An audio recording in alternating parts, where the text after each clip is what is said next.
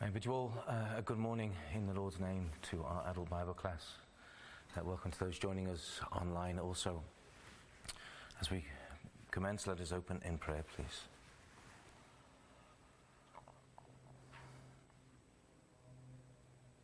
Merciful and almighty God,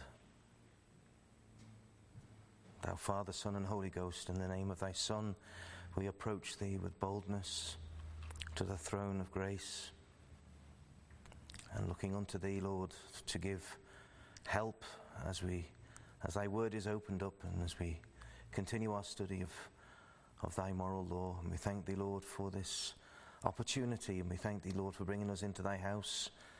We thank Thee for the measure of health and strength that Thou hast granted us this day. Forgive our sins, O God, we pray. And open our hearts, Lord, that Thy word would enter in, that there be words of life, correction, instruction. Lord, hear us in Jesus' name. Amen. Please open your copies of God's word to Exodus chapter 21, please. Exodus 21.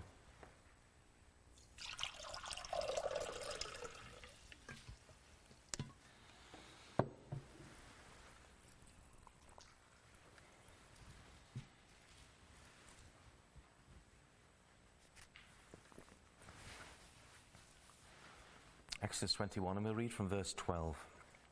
Exodus 21 and verse 12. He that smiteth a man so that he die shall be surely put to death. And if a man lie not in wait, but God deliver him into his hand, then I will appoint thee a place whither he shall flee. But if a man come presumptuously upon his neighbour, to slay him with guile, thou shalt take him from mine altar, that he may die. And he that smiteth his father or his mother shall be surely put to death. And he that stealeth a man and selleth him, or if he be found in his hand, he shall surely be put to death. And he that curseth his father or his mother shall surely be put to death. And if men strive together, and one smite another with a stone or with his fist, and he die not, but keepeth his bed, and if he rise again and walk abroad upon his staff, then shall he that smote him be quit. Only he shall pay for the loss of his time, and shall cause him to be thoroughly healed. And if a man smite his servant or his maid with a rod, and he die under his hand, he shall be surely punished. Notwithstanding, if he continue a day or two, he shall not be punished, for he is his money. If men strive and hurt a woman with child, so that her fruit depart from her, and yet no mischief follow, he shall surely be punished, according as the woman's husband will lay upon him, and he shall pay as the judges determine. And if any mischief follow, then thou shalt give life for life, eye for eye, tooth for tooth, hand for hand, foot for foot, burning for burning, wound for wound, stripe for stripe. Amen. So we now come into our third and last question regarding the sixth commandment, thou shalt not kill, and we're up to question 69. And so 69, having seen what the commandment is, we haven't seen what the commandment requires, and now we see what the command forbids. What is forbidden in the sixth commandment? The sixth commandment forbiddeth the taking away of our own life, or the life of our neighbour unjustly, or whatsoever tendeth thereunto. The sixth commandment forbiddeth the taking away of our own life, or the life of our neighbour unjustly, or whatsoever tendeth thereunto. Before we get into the meat of what the question and answer, especially the answer details, it may be good to realise that the sixth commandment is only concerned with human life. And that's not to say that the Bible encourages cruelty or abuse of animals. It certainly does not. But this precept, thou shalt not kill, does not prohibit the killing of beasts. And therefore the killing of beasts for protection of humans, protection of anyone else, protection of your own livestock, but also for meat, for food. God has given them as a grant for food and for other uses. Consider what benefits that we have from from an animal, from the leather, for clothing and upholstery, for the bones, I presume it still is, but it used to be for glue, and the meat, of course, and any other things that we can draw from them. Every moving thing that liveth shall be meat for you, even as the green herb have I given you all things, the Lord says in Genesis 9 and verse 3, as he speaks to Noah, and he speaks to all of the post-flood mankind. But we also learn this in Proverbs 12 and verse 10 when we're considering about our treatment of animals, that it says, a righteous man regardeth the life of his beast, but the tender mercies of the wicked are cruel. So it's not that we are to over-pamper animals, as is often the case. You see these days that people have fur babies, which is, I would say, is wrong. It is promoting the life of a pet to be the equivalent of your own children. But a man regardeth the life of, a righteous man regardeth the life of his beast. And the language of Scripture, of course, when it uses the word righteous, is not somebody who is just keeping rules on the outside. It's somebody who believes on the inside. So a believer is to maintain the life and quality of life of his animals. But coming back to the fourth commandment, which is regarding the life of humans, we see firstly in the answer that we're given is that it's forbidden to end our own life. It is forbidden to end our own life. Is it ever lawful to end your own life? Is there any case or situation where it may be warranted or excused? Now, what we see in this godless and murderous society we live in at the moment is there are 1,001 excuses are given why this might be allowed, why suicide, euthanasia might be allowed. But the Scriptures make it very clear that it's absolutely unlawful. It is not your life to take at all, for whatever reason. And rather, as Job says, we are to wait upon the providential allowance of God, who is sovereign over life, who's the giver and the taker of life, as regards to our own death. Job says in 14 verse 14, if a man die, shall he live again? And he says, all the days of my appointed time will I wait till my change come. And although there are instances of people committing suicide in the Bible, of taking their own life, they are all examples of those with a wicked character. If we think of King Saul on his last battle, in that battlefield where he demands of his armor bearer to slay him, and the armor bearer had more fear of God than King Saul did and refused. So Saul fell on his own sword. What about Ahithophel? Ahithophel was one of David's counselors, but then when Absalom rebelled against his father and took over the kingdom, Ahithophel became one of his counselors, but his counsel, and he was a very wise man, but his counsel was ignored at one point, and so he committed suicide. And Judas Iscariot in the New Testament, a very famous example of a man that died in his sins, refused to be restored to Christ as Peter did, as Peter was restored to Christ. But Judas took his own life. Some might even point to Samson. So what did Samson do at the end of his life when he put his hands between the pillars in that great house? But the New Testament witness of Samson is a positive witness. We may look at that, what happened, and as he pushed those columns apart and the building fell down. But in Hebrews 11, he is counted amongst the heroes of the faith. Hebrews 11 verse 32, and what shall I more say? For the time would fail me to tell of Gideon and of Barak and of Samson and of Jephthah, of David also and Samson and the prophets. So when in Judges 16:13 we read of him praying to God, his last prayer and his last valiant effort as a judge, avenging the Philistines, who were the enemies of God's people.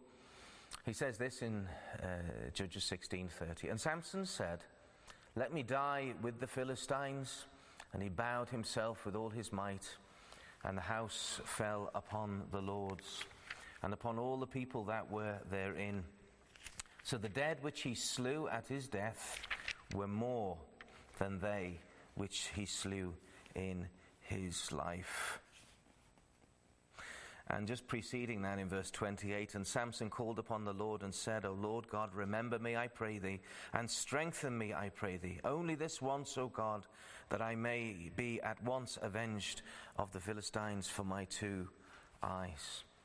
And so pulling down the house upon himself and upon all the lords of the Philistines and the thousands of people who were there, 3,000 men and women, he did not intend his own death anymore as an inevitable consequence of destroying the enemies of God's people. You go out into a battlefield, these are the risks that one is taking. And he was called to be the judge, to be the defender. And he was called, and God saw no sin in his request. God saw nothing wicked or immoral, but God answered. God gave him that strength. God gave him that ability for that one-time revenge upon God's people. But the actual crime of self-murder is a greater crime because it accompanies other wickednesses, which make it worse than at first glance if we consider. Firstly, if you think that it is the most unnatural thing to do to take away your own life, it's contrary to the innate sense of self-preservation that we all have. It's in our instincts to pull away from something that's hot, or to move out of the way of something that's coming towards us. It's so built into us, and then to desire to destroy that is so contrary. And as we looked at last week, even Satan had to admit this in Job 2 and verse 4. And Satan answered the Lord and said, Skin for skin, yea, all that a man hath will he give for his life.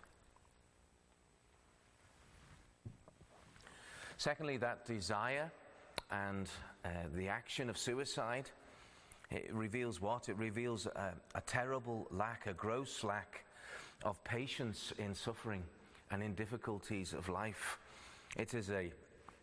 There seems to be some sort of deeply rooted discontentment with what you have in this present time. And yes, things can be difficult, but the expectation that one would have is obviously out of accord with the truth.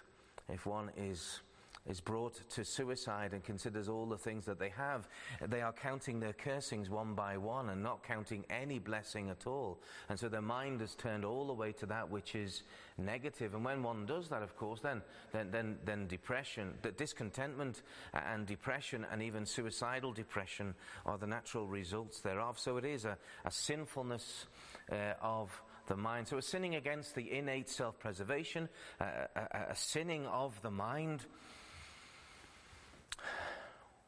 when one will not suffer difficulties, but expect a perfection upon this earth, a perfection which we do not create in our own lives or in other people's lives. Which is very mindful of Job's own wife. So just moving on, in Job chapter 2 again, then said his wife unto him, Dost thou still retain thine integrity? Curse God and die. But he said unto her, Thou speakest as one of the foolish women speaketh. What? Shall we receive good at the hand of God, and shall we not receive evil? In all this did not Job sin with his lips. So it's a refusal to receive and to abide under the dark providences of God. It's unbelief. It's unbelief. And thirdly, it is a wicked encroachment. It's a stepping upon the prerogative of God, because it is only God who is the giver and the taker of life. 1 Samuel 2 and verse 6 says, The Lord killeth and maketh alive. He bringeth down to the grave and bringeth up. So He is the Lord of all life, of our first life, of our second life. It mentions the resurrection there as well.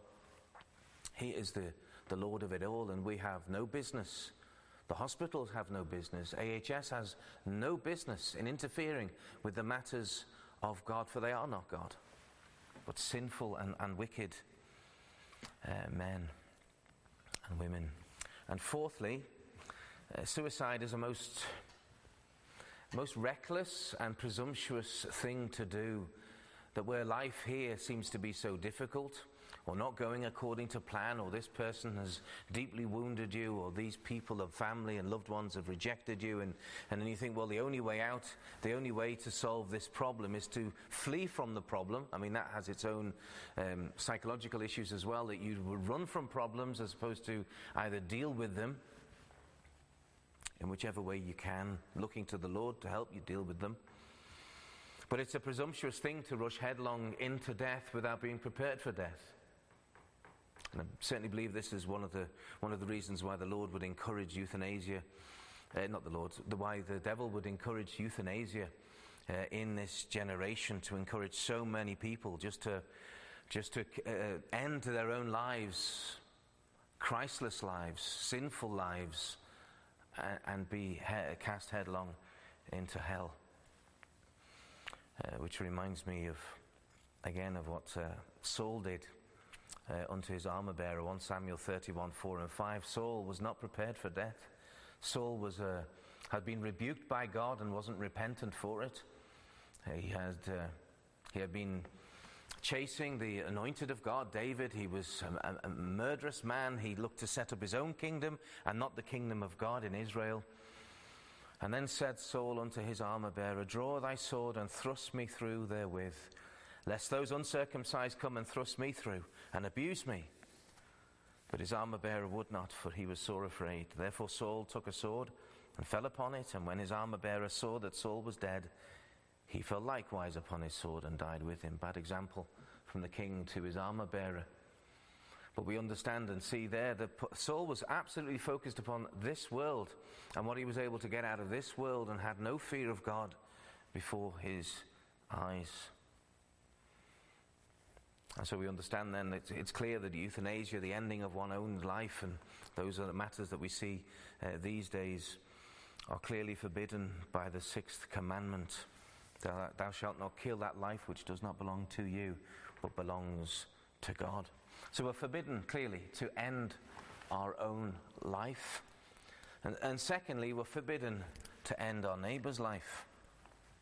The 6th commandment forbiddeth the taking away of our own life, or the life of our neighbour unjustly, as the answer reads. But it is that last word, unjustly, that should help us to understand the context and to help understand the breadth, but at the same time the limits of the command against taking somebody's life. The Larger Catechism, and question 136, if you want to look that up, it contains the following phrase, and it's quite a large answer, hence the Larger Catechism. It contains the following phrase to help us understand the just taking of somebody's life.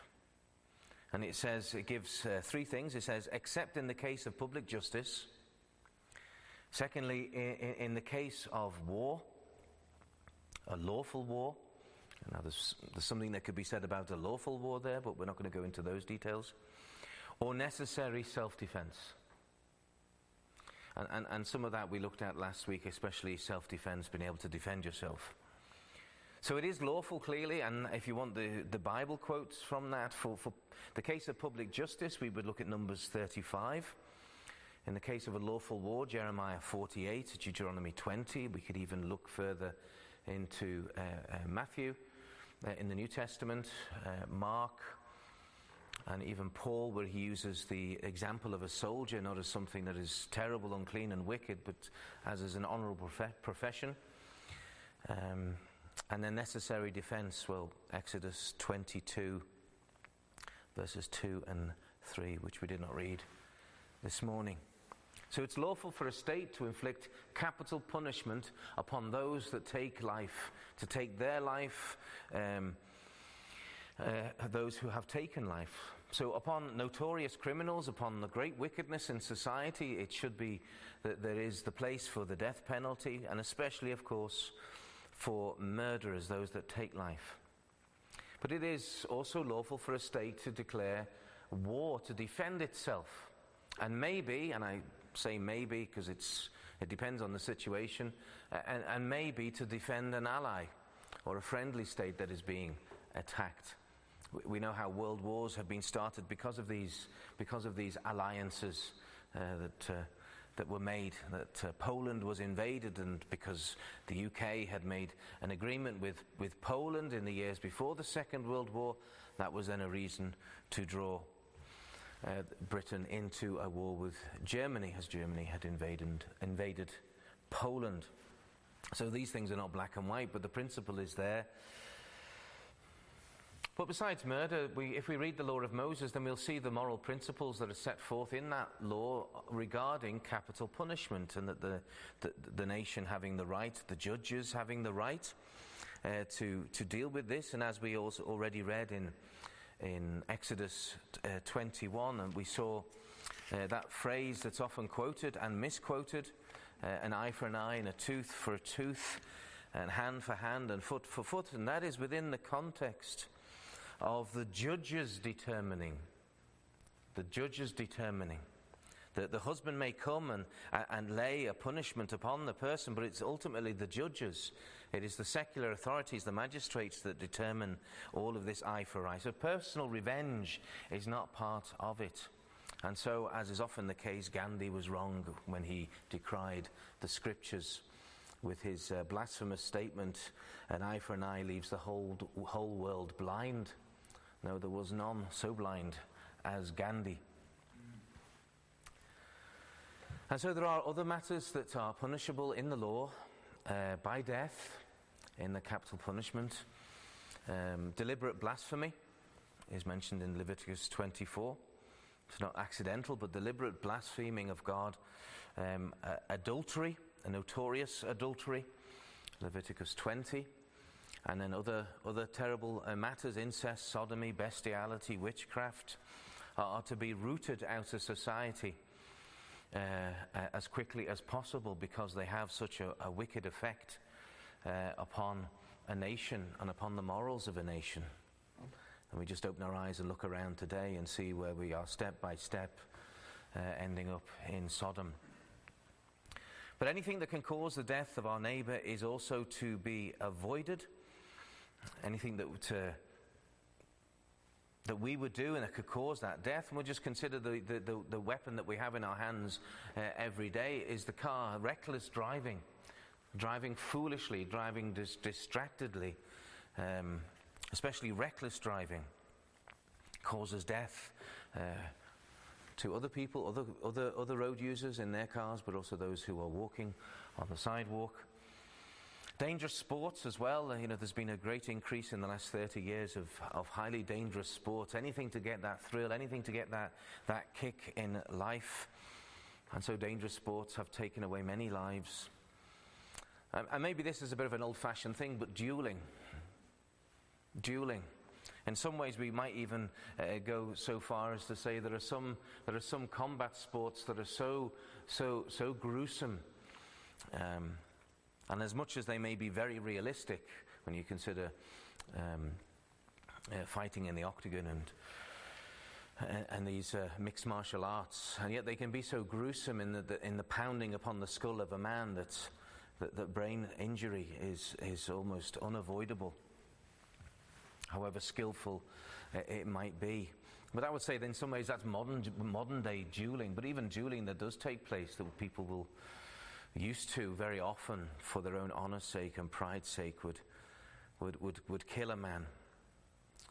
And then just dangerous dares, and you get that, and that's not gone away. If anything, that's increased with social media, that people would dare you to do something. I mean, some foolish matters, daring to take 2 bottles of Tylenol or something, and people would dare each other to do something, and then they end up in hospital, and if the hospital is unable to help them, then they end up in the grave. But all of those things that I've mentioned, reckless driving, dangerous sports and the like, could they come from a sinful attitude in any case? Passions, sinful passions, pride, and even revenge. And especially that last part of revenge, where life is to be taken in some way, is, again, it's a bold invasion of God's rights, where revenge is taken, whether revenge with the mouth or revenge with the fist. It's an invasion of God's right of vengeance. Only He has the right to take vengeance. We have to learn, and it's something we learn not easily, But we must learn to leave all vengeance in the hand of God, lest we be contemptuous before God. It is his right.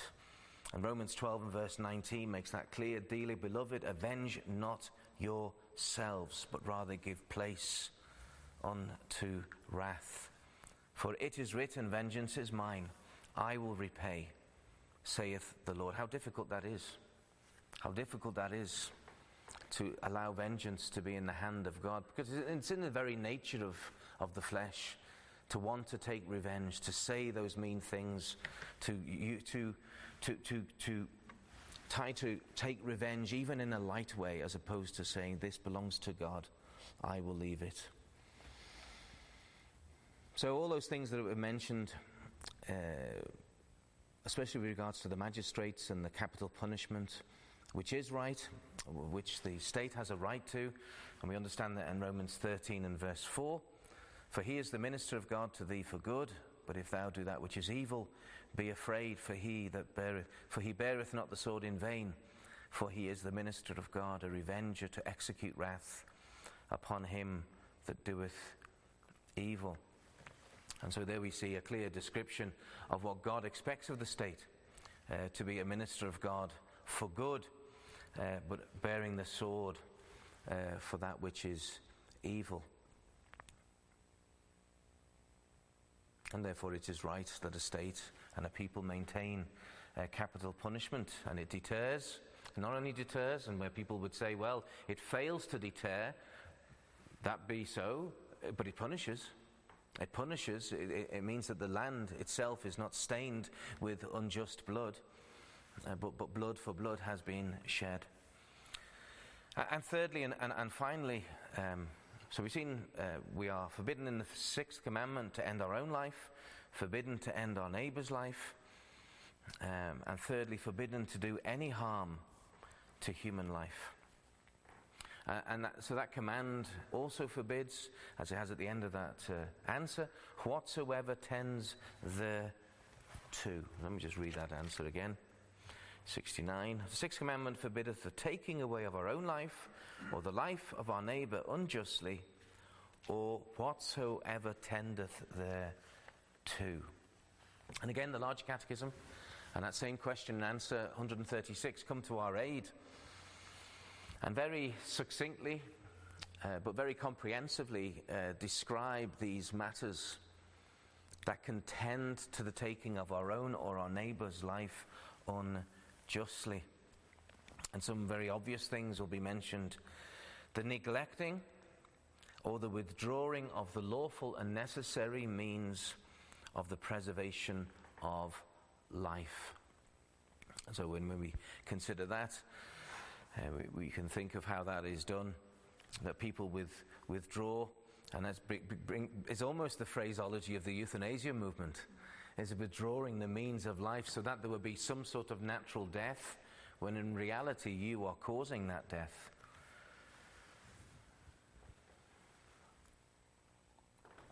So removing food, as it were, to shut down the digestive system, and certainly removing water so that the person would not have the means to have those natural processes. Every natural process in the body needs water, either directly or indirectly, to perform its actions. That's why we cannot survive very long without water.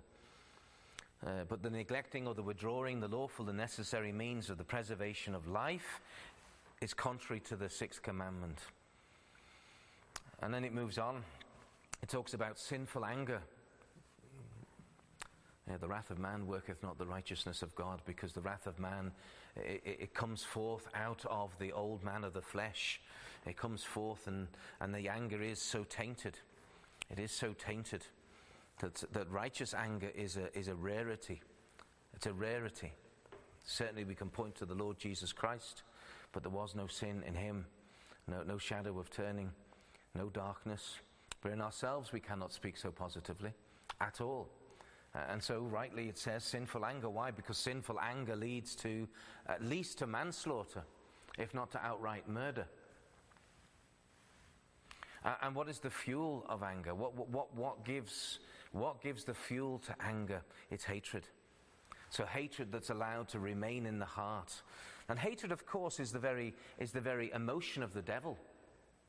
And for a Christian to allow hatred to remain in the heart, because that hatred won't just stay in a box. That hatred will spread, it will fester, it causes bitterness, it causes all sorts of further wicked things. As I mentioned, sinful anger, or as the Larger Catechism mentions, sinful anger. And so we're linked with hatred, it adds envy. Again, that's the hatred of what someone else has got that you haven't got, and you envy them for that, whatever it might be, status, position, ability, money. And see how these things are connected together. But many, many believers have this false idea that their anger is a righteous anger, that their hatred is a righteous hatred, and yet hatred is taught in the Scriptures specifically, not only, there is nuance here, but hatred of our own sin. Hatred of sin, that's really the reason why we have hatred. It does say in the Scriptures, yet I hate those that hate thee, O Lord. But it is a hatred of our own sin, hatred of sin in society, as opposed to the hatred of people. I said there is nuance. And so connected with all this sinful anger, hatred, and envy is the desire of revenge, and we've already touched upon that. That revenge does not belong to any man. It belongs to God only. And all excessive passions it speaks of, the passions, emotions, in all these various areas of life, if they become excessive, if they become ruling, nothing wrong with having emotions, but when those emotions become passions, when they become uncontrolled, when they take the lead, when they, instead of the mind ruling the heart, as it were, but when the heart rules the mind, that is not the godly order. That is a diabolical order, and that's why the devil manipulates emotions. That's why the devil through Disney says, follow your heart, but God doesn't say that. God never says that. When there are other matters, even linking with the first one, the immoderate use of meat and drink. The immoderate use. So, and we can see here people who deprive themselves of food because they want to be as skinny as possible, or those that abuse meat and drink so that they become very, very unhealthy, become obese.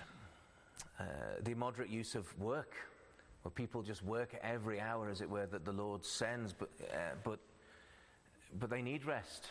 You're not to work 7 days a week. There are 6 days of work.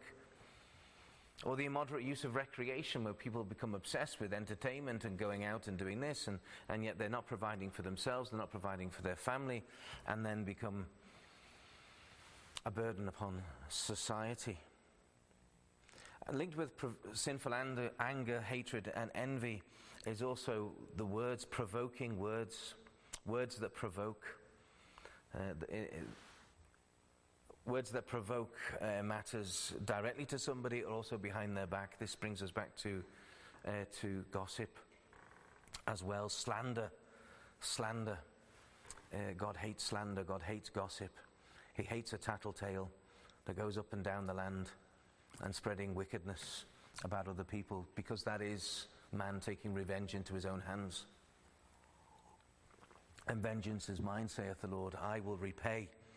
Also points to the fact that he will repay those that take his rights. And so we come to the end of that list, and we include things like oppression, oppressing other people in whatever way, quarreling, striking, wounding, and whatsoever else tends to the destruction of the life. So it's not just the immediate taking away of life, but it's anything that causes harm to a life, because you add harm to harm, and eventually you will have taken life physically. And so whatsoever tends thereto has a very broad understanding, including not only violence with the fist, but as we've seen, violence with the mouth, set upon the destruction of another human being's mental health, emotional health, physical health, reputation also. Whatsoever tends thereto. So finally, though, as we close, let us consider the spiritual and the gospel application of the sixth commandment. And although we may be innocent of the actual bloodshedding of others, yet we are still chargeable with the worst kind of murder when we refuse to take a care for our own soul, where the gospel is preached and we have no care for it, that we do not take it, we do not come to Christ that we might have life. And we might think, well, preacher, you're preaching to true believers here. That's true, but then the application is this also, is then we withhold the words of everlasting life to those that need to hear it from our neighbour. And we know how broad the biblical use of the word neighbour is, so that he or she will die in his or her sins. That in thou shalt not kill, and thou shalt not cause any harm, thou shalt not do whatsoever tends thereto. That there is a great need for everyone within the church in their own way, or in the biblical way, I should say, to have a thought for the soul of their own neighbour and of their own family. And sometimes that's not easy, of course, because the fear of man is a terrible snare, even in regarding gospel work and speaking a word to a neighbour or to a family, even when things have been difficult and you're unable to speak freely. And yet we can pray to the Lord that we would not be guilty, that we would not have the blood of others on our own hand, even in this gospel application of the sixth commandment. Are there any questions as we close? If not, then we will close in prayer. Our Lord and our God, we give thee thanks that we've had the help of the shorter catechism and the larger catechism today to consider thy solemn command, thou shalt not kill. Lord, and we've seen the broadness of it. Lord, even in the maintenance of life and the maintenance of health and reputation of others. Lord, we do pray that thou would give us hearts and consciences that are softened towards thy word and toward thy rebuke. Lord, that we would be careful with our fists and with our words. Lord, have mercy, we pray. Bless thy word to us. May it cause us to grow in grace. We pray thee in Jesus' name. Amen.